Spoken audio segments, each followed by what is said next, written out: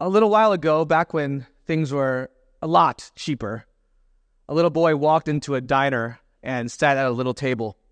A waitress came to him, placed a glass of water on the table and asked what she could help him with. He asked how much an ice cream sundae would be, and the waitress told him it would be 50 cents. So this is why it's a long time ago. When's the last time you had an ice cream sundae for 50 cents?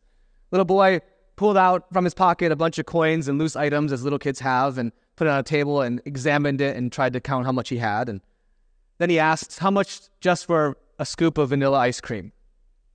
Some people were beginning to line up at the hostess table now, and the waitress was becoming a little impatient as she was responsible for many things that day. And she told him impatiently, a little annoyed, that it would be 35 cents. The little boy again counted his coins and said, "No, I'll have the vanilla ice cream." The waitress brought back the vanilla ice cream, set down the bill with that, and went on to take care of the other tables she was responsible for. The boy joyfully ate his ice cream, paid the cashier, and left. As the waitress came back to his table to clear the table, she paused and was a little surprised, to the point where she welled up a little bit at what she saw, because what she saw next to this empty dish of ice cream was 15 cents. A very generous tip for a 50-cent ice cream. Generosity is at the heart of God. You can think of God as this ultimate host of creation. And humanity and all of creation are his guests in this amazing world of opportunity and abundance. And humanity is given this charge to spread this generosity everywhere. That's what it says in being fruitful and multiplying, bringing God's glory to the end of the earth. That is all about extending his generosity. But obviously, because of Genesis 3, our experience of sin through Adam and Eve and all of our experiences, we don't experience that kind of world with abundant generosity as our regular experience. We now live in a world marred by the lies and experience of scarcity and struggle. And as you see throughout Scripture, even as we are trying to follow Jesus, we know the main problem ultimately isn't a lack of resources. It's a mindset, it's a heart that does not trust God, believing that somehow God is holding out on us, that there really isn't enough. And because of that, we have to take matters into our own hands, and that leads us to all kinds of things like greed, evil, envy. All those things stem from this belief in a lie that God is not abundant as a giver. Jesus knew, as he came to earth, this lie needed to be defeated. That's what he was doing throughout his entire life. Think about all the miracles he did were a demonstration of God's abundant generosity. The very first miracle that he performed, at least we have written in public, was to provide abundant wine for a party, because God is a gracious, abundant host. You see that ultimately in his giving of his life as an expression of love, that God can turn death back into life. He can redeem what we experience as scarcity back to abundance. And as followers of Jesus, since Jesus' time and until now, in our time, we are called to live in that truth again. The kingdom of God, living in his generous economy.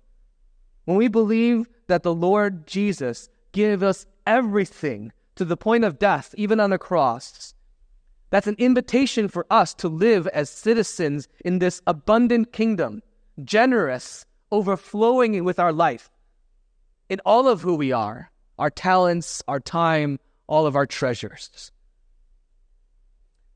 What we're looking at in 2 Corinthians now is a section where Paul begins to unpack this incredible theology and experience and story of generosity. Paul was a missionary church planter. He went from city to city, planting churches. He was teaching them, writing letters back to them, sharing the gospel, preaching both in synagogues and in the marketplace. But a crucial part of Paul's missionary journey we tend to not give a lot of attention to, but he spends a lot of time on, was raising money. A significant part of his practical ministry, he spent over 10 years working on a collection for the church back in Jerusalem. We read about that in 1 Corinthians chapter 16. And what I want to do is look at this somewhat practical conversation that he's having with the Corinthians to unpack a theology of God's gracious economy. Because if we look at how God looks at our money, then it reshapes how we are to live with the things that he gives to us. And that's what we need in order to be his people, living out in his kingdom, operating with his economy in our lives. Grace redefines our way of using our lives, our resources, our time. And I want to look at each one of these verses. We're going to go a little slower than we typically do with sections like this. We're going to look at chapters 8 and 9 a little more intentionally to kind of get into this theology of generosity and a gracious economy we live in. I'm going to look at today each one of these 7 verses and kind of draw out some truths for us along the way. And I pray that God would use these truths to reshape those of us who are in Christ. Because if we're honest, I often believe the lies that are around us when it comes to looking at this world and what God has provided. Verse 1, we want you to know, brothers, about the grace of God that has been given among the churches of Macedonia. Paul is using the word grace there, but what he's talking about is money. He refers to money regularly throughout this section as grace or favor in English. That's the same word in Greek. It means grace, something unmerited, a gift. Because he's trying to remind us it ultimately comes from God. It's obviously given by the churches, but it's giving us a framework to think about our resources, our money. And it's a theological one. We need, as Paul is trying to teach them, a theological framework for money. Because what we tend to, and it makes sense, all of us tend to live in a world where money is primarily a transactional framework. That's how we mainly use money. You pay $10 and maybe you get a sandwich today. Not even some places. You pay $20, maybe you'll get a salad downtown, right? So it's that insane. Some of you are laughing. You pay $20 for a salad downtown. Or you pay $8, you barely get a boba. I mean, that's how insane boba is these days. And every time my kids want boba, I'm like, no, I'm not going to buy you $8 boba. You spend $2,000. Maybe you go to Disneyland. Maybe 2 days. Not even sometimes, depending on where you're staying and how much money you spend, if you build a lightsaber, all that kind of stuff, right? It's insane. But that's how we experience money on a regular, everyday basis. It's transactional. The problem, and there's nothing wrong inherently with how we are using that as a transaction in our everyday experience. The problem is when we let that view, that framework of money, define how we relate to God and his kingdom. The problem is when we impose that approach to our relationship with God. And so sometimes we do this. We never say it out loud, but many of us operate in this kind of relationship to God. I'll do this, God, if you do these things. I'll show up to church if you give me these things I want. No one ever is so crass to say it that way, but we sometimes relate to God that way. I'll read the Bible if you get these things done that I need in my life. I'll give to the church and give to missions if you get me that job. We relate to God in a transactional way at times. I remember as a little kid, and I was caught in a sin, and I remember trying to pay back God for that sin. So I remember I stole some baseball cards, and so I went to that grocery store, and I laid down the cost of that, baseball cards, just on the same place I stole it. Like, see, God, I made this right. I didn't have the mindset to realize I should probably actually go back and admit and pay for those things, but I just left random dollars around where I stole it. But we do that, right? God, see, now I'm good now. A quid pro quo kind of relationship. Expecting God to do his part. In fact, sometimes people who preach a false prosperity gospel even communicate that way. If you give to God, that he'll bless you 20 times afterwards. That's a transactional way of relating to God. We sometimes bargain with God. I'll do these things for you, God, if you give me all my dreams. That's a good deal, right? But Paul, in this we kind of miss it when you just read it, about the grace of God that has been given. He calls money grace. Because in a kingdom economy, the biblical view of money is not a transaction. It's a gift. A transactional approach always says, you give these things, you get these things. But in God's economy, grace says, even if you've done nothing for me, I'll do everything for you. Even though you forget me, I will never forget you. Even though you've given up on me, I won't give up on you. Grace is an undeserved gift. You don't work for God's love. We didn't earn it. We didn't deserve it. And yet he gives us his Son. He's that gracious. Apart from God, we're spiritually bankrupt. And yet God is gracious in his giving to us. So many blessings, all grace. And so our response to God in his kingdom economy is also then grace. Because he is infinitely generous, we now believe we never will have lack. We can be generous with the things we have, more and more generous. That's why he calls it grace, to give us that framework. When we relate to God and his things in this world when it comes to money, we don't primarily relate as the world relates as a transaction. We relate out of grace. We've received everything. And that is the only way that Christians can begin to operate with their resources in a way that's reflective of a kingdom citizen. Verse 2. So the first truth you see there is it's not transactional primarily. It's grace, a gift. Verse 2. For in a severe test of affliction, their abundance of joy and their extreme poverty have overflowed in a wealth of generosity on their part. The background on this group of people, the Macedonians, it's a region. It includes Thessalonica. It includes Philippi. These are also places that Paul wrote letters. So we have Thessalonians, we have Philippians. The Macedonians, in fact, most of the ancient world was extremely poor. As people study the socioeconomic status of the ancient Near East in Jesus' time, they generally have an understanding of the way that people were socioeconomically, and 73% of people lived at or below basic living. Only 5% of the world were actually wealthy. And then the rest, about 22%, were kind of in this relatively poor status. We are incredibly wealthy by any standard to any place and any time in history. They were incredibly poor, these Macedonians who were giving grace, their money. In fact, if you look at the socioeconomics of their time, there is no such thing as a middle class. There's a very few people who are wealthy, and majority, almost everyone else, was poor. Macedonians were in that 73% that were at or below basic living. But it says here, look at verse 2 carefully. In a severe test of affliction, their abundance of joy and their extreme poverty, so it's like joy plus poverty equals a wealth of generosity. If you're taking that sentence, verse 2, into a math equation, that's what it would mean. Abundance of joy plus extreme poverty equals a wealth of generosity. I read that, I'm like, that math does not add. I mean, you've seen this before, right? You know people who are living at poverty, and maybe they have extreme joy, but you expect abundance of joy plus poverty equals happy poor people. That's what my math would actually equate. But how does it equal then a wealth of generosity? How does it happen? Here's our problem with our math. We tend to think of generosity as giving out a surplus. But the Bible always explains generosity is not an amount. It's not surplus. It's always sacrifice. The biblical truth about generosity is it's not even about amount.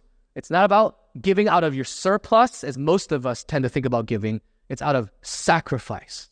He continues to explain it in verse 3. For they gave according to their means, as I can testify. So they gave basically so that they could continue to live. But then they gave beyond their means. So they sacrificed. They had to give something up of their own accord.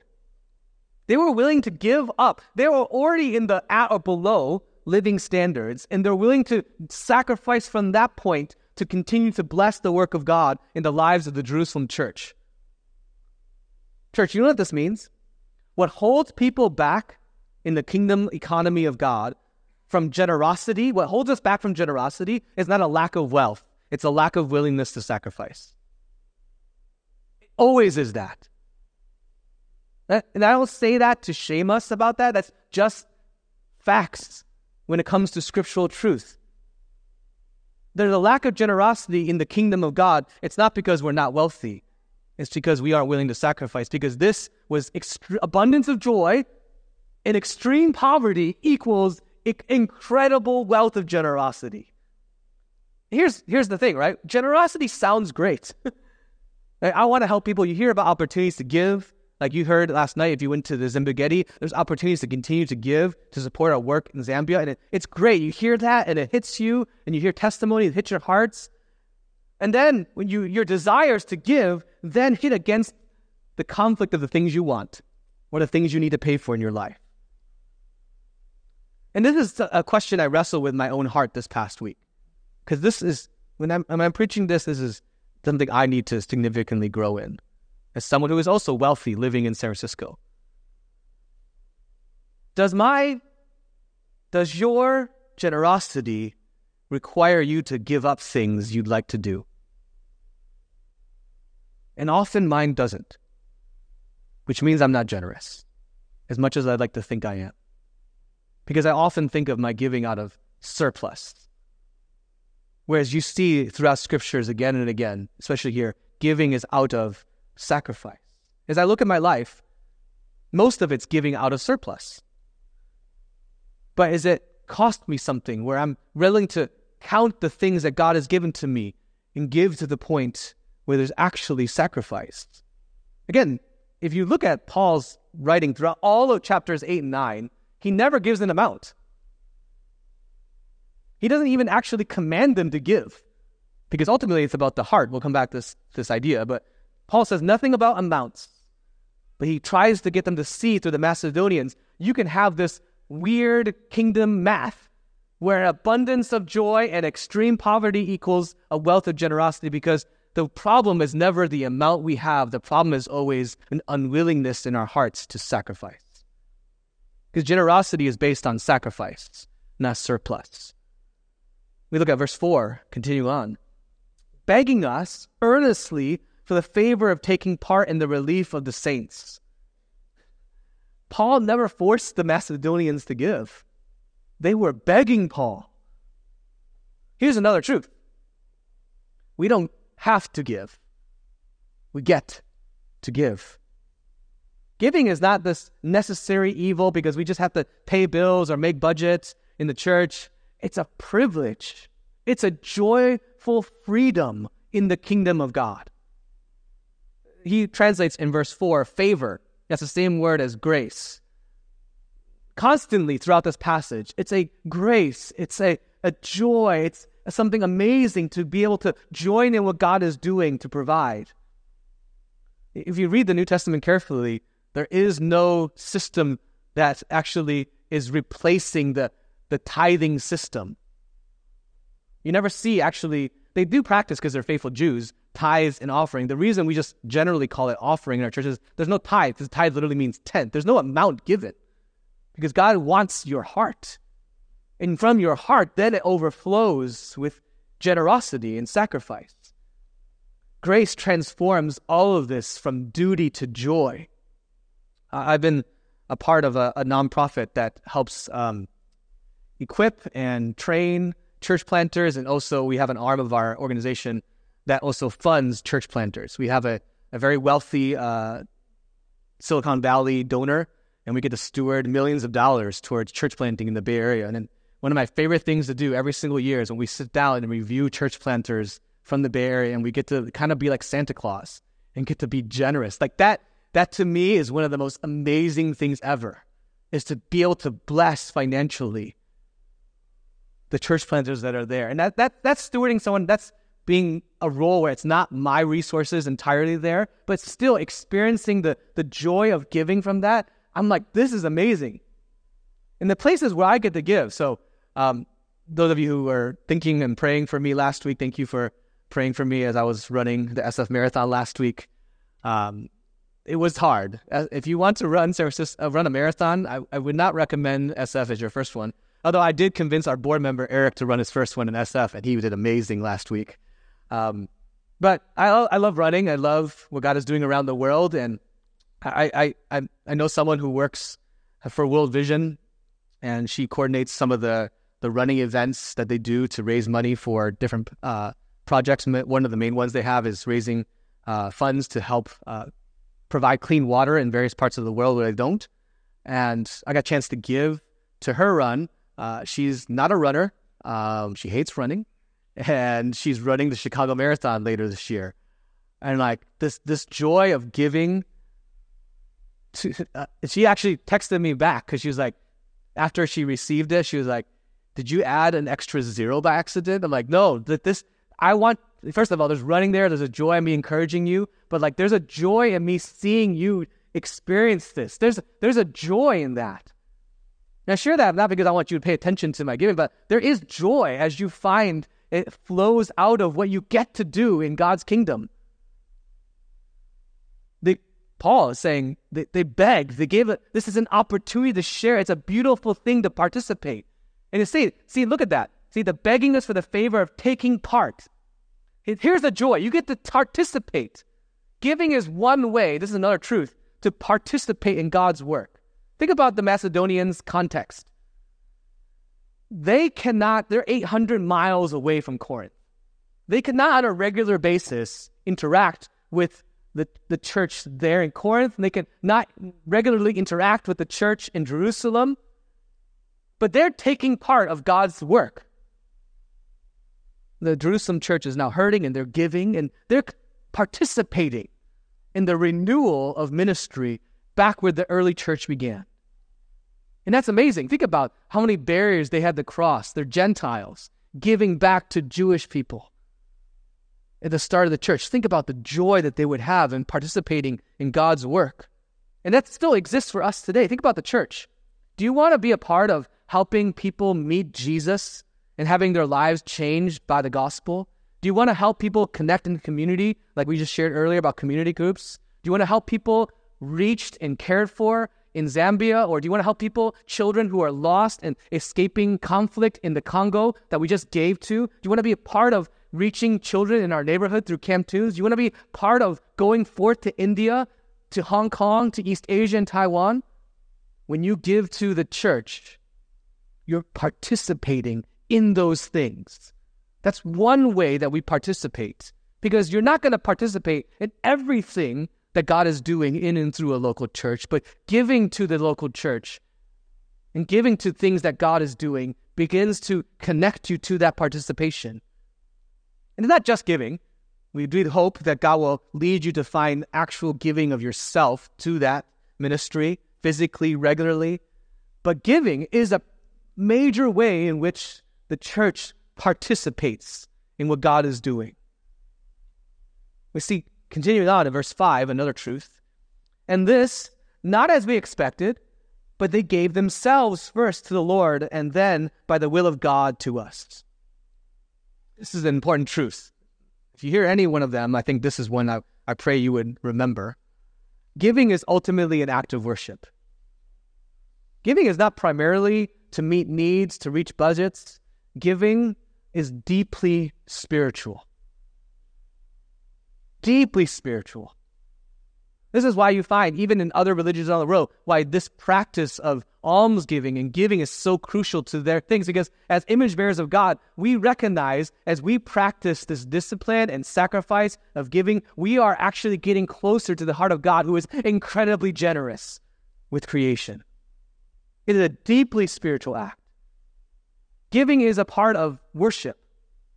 Worship, that word itself, we don't ever usually think about where it comes from, but it comes from an older English word, worthship, which means attaching value to something.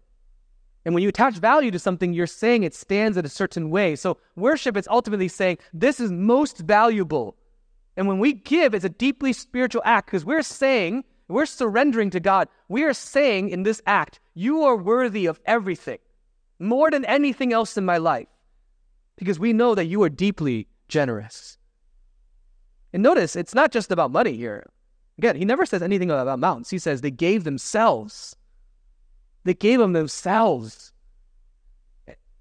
Giving is a deeply spiritual act because it's a sign of your giving of yourself. Those of you who had the joy of sacrificially giving to someone who is in need, you know it wasn't just resources.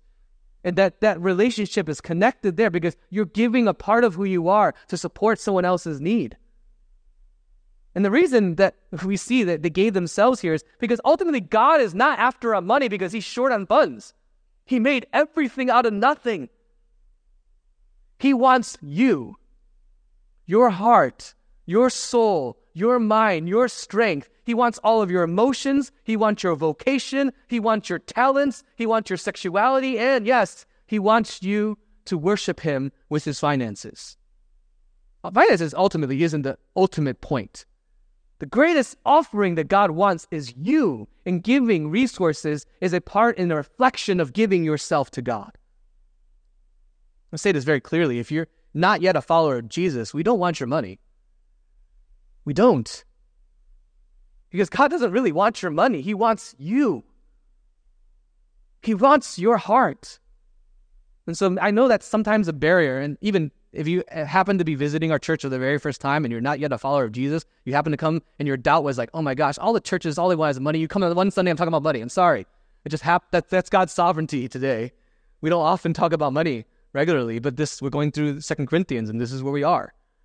But God, if that's where you are, we don't want your money if you're not yet a follower of Jesus. We want you to see this. God wants you. And those of us who are followers of Jesus, he ultimately doesn't want your money either. He wants you. And your giving is a reflection of saying, God, you do have me. You do have me. He wants you. God loves you. He doesn't need our stuff. He made everything, and he's given us everything. He's given us an inheritance that is infinitely rich forever. And our living and our giving reflects whether we believe that or not. That's why it's a constant struggle in our lives. Verse 6 says this truth we see here in verse 6. Accordingly, we urge Titus that as he had started, he should complete among you this act of grace. Here's what happened. He sent Titus there. Apparently, they stopped giving. And I think this is so reflective of all of us, isn't it? We get really excited and we make pledges or we start and we don't follow through. So most of us, our generosity is sporadic. It's based upon a good feeling, a felt need. And that's not all bad. We should give in response to how God moves in our spirit and our feelings at times. But what's better is this intentional, disciplined generosity. Not a one-time act. Ongoing spiritual worship. Here's one of the sad truths I was talking with some of our pastors this past week. I realized about my own heart. And maybe it's true of all of us. I'm more consistent giving to Amazon Prime than I am to the mission of the church. I'm more consistent with my giving to Netflix. And consistency matters. It matters in giving, not because God needs it, not because ultimately even the church needs it, because we do. Giving is a formative practice of worship. A formative practice is something you do again and again, and eventually it shapes your character. Because we learn by repetition. And we need this because by default, my sinful heart is incredibly greedy. It is. I think of myself before others. Think about how all of us initially reacted March 17th, 2020, as we saw grocery aisles emptied. What did we do in our hearts? I better go there and get something for myself and my family. Because I don't want to be the one person who does not have. My heart is deeply greedy. So why do we need to practice giving? Because we live with this gracious God and we want to say, we believe in this. We need this. Giving is hard for us. We use everything on ourselves. And we struggle with this. Sometimes we give and we expect this kind of amazing spiritual experience, and sometimes it's not. You don't experience a very amazing high from that giving. But we give, and we give consistently, because as we do that, it begins to shape our heart. It begins to chip away at greed. It makes our heart eventually more generous. We need that rhythm. to become more generous. We're learning, actually, and relearning, I would say, how to incorporate this practice of time for that in our church. For many years, we would have an offering part of our church, but during COVID, one of the things I realized was that this became rote and it became unpurposeful. It's just something we do. And then actually one of the struggles I have, I'm just being honest, is like I struggle with how to bring it in because I don't want to just do it. Because I also know it's a skepticism that a lot of non-Christians have. I don't want to just be that person asking for money. I don't. Because I believe we don't need it. God will give us exactly what we need for what he wants us to do. And we will respond joyfully in generosity what he gives us. But I realize now, as I'm being reconvicted with this passage, is we need to work in that rhythm into our church. I'm going to end this sermon in a little bit and then give us one of the prayers I've been kind of mulling over I hope begins to shape us as a people. But we need that time. We need that space in our rhythms as a church, as a people, because that time, that intentionality will begin to reshape our hearts, push back against the greediness that exists in my heart. Last truth, last verse 2. Look at verse 7. But as you excel in everything, in faith, in speech, in knowledge, in all earnestness, and in our love for you, see that you excel in this act of grace also. Again, he calls giving and money grace. But notice he puts that excelling in this act of grace, this act of giving, in the midst of faith, speech, knowledge, earnestness. He places that act in the midst of all those other acts because what he wants us to see is that giving and money really is a fundamental part of discipleship. Because we tend to think of discipleship from an overly spiritualized category in a not a biblical category, but a compartmentalized category. Well, Jesus fits into this category, which is Bible reading and church attendance. But money is what I need to do. No, by connecting all these things, he's saying, no, Jesus is Lord over all of our lives. Part of growing as a disciple is learning how to surrender and use our resources to live as kingdom citizens following him. We tend to think of discipleship as this spiritual category, and in all this secular categories, I learned about money from, the podcast I listened to or this book. No, Scripture says a lot about money. Money is a matter. Giving is a matter of following Jesus. As we want to grow as gospel-transformed disciples, one area as a church we need to grow in is understanding how to live in God's gracious economy. Discipleship, following Jesus, if that is what we are saying is our life, includes this area of our money, how we spend, how we receive, how we save, how we give to the next generation, all of that. We need to shift away from this thinking of money where it's just about more. Even when I'm saying, giving these these next few messages about this, it's not ultimately about just more. It's really a shift of categories, right? We tend to think of money as secular, just transactional, detached from our faith in Jesus. But look at, if you see Jesus interact and giving parables again and again, teaching his disciples, how much it's centered on grace, spiritual, and what fundamental to following Jesus. Jesus talks about money and possessions thousands of times in his earthly life. He talks more about money than heaven and hell combined. So fundamental to what it means to follow Jesus is how we frame in our minds, in our hearts, and our actions about money. Giving is an indicator of spiritual health. Now, that's not always the case. It's not absolute.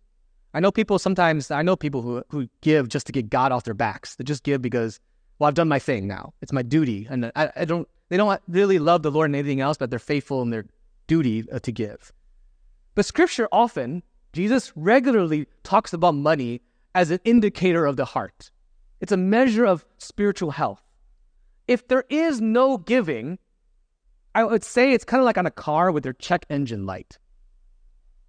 Actually, stats show, as recent as 2022, that 37% of regular churchgoers never give.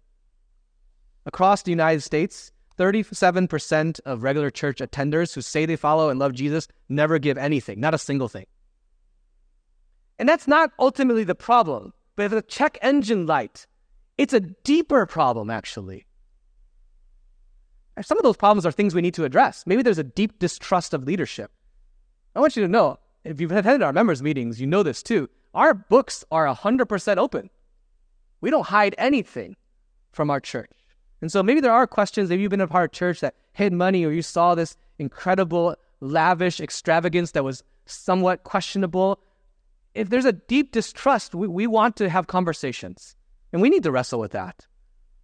There are certainly leaders who have abused their authority when it comes to finances. But my ask of you, if you're trying to follow Jesus in all of your life, and that's your barrier, would you not just kind of end it there? Would you press in, ask questions?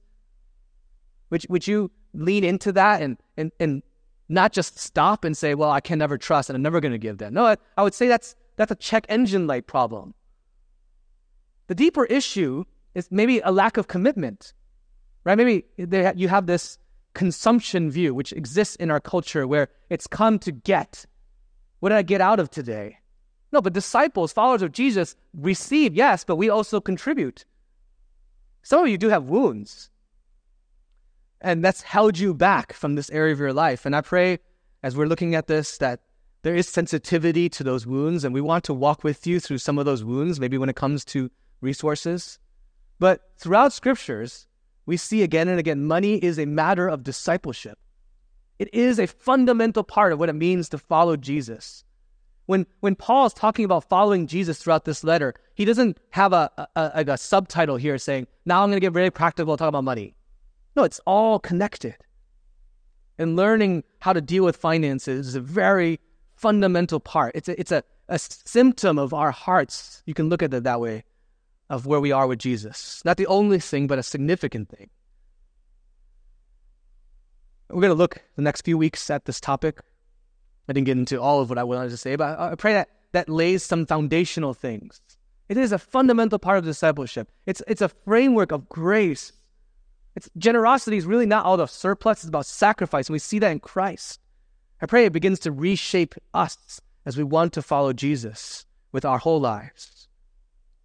You know, the Bible says our sin, and you notice this amazingly, God is using very practical language that we can grasp. And often our relationship to God does have economic language to it. Our sin leaves us with an insurmountable debt that we can never repay.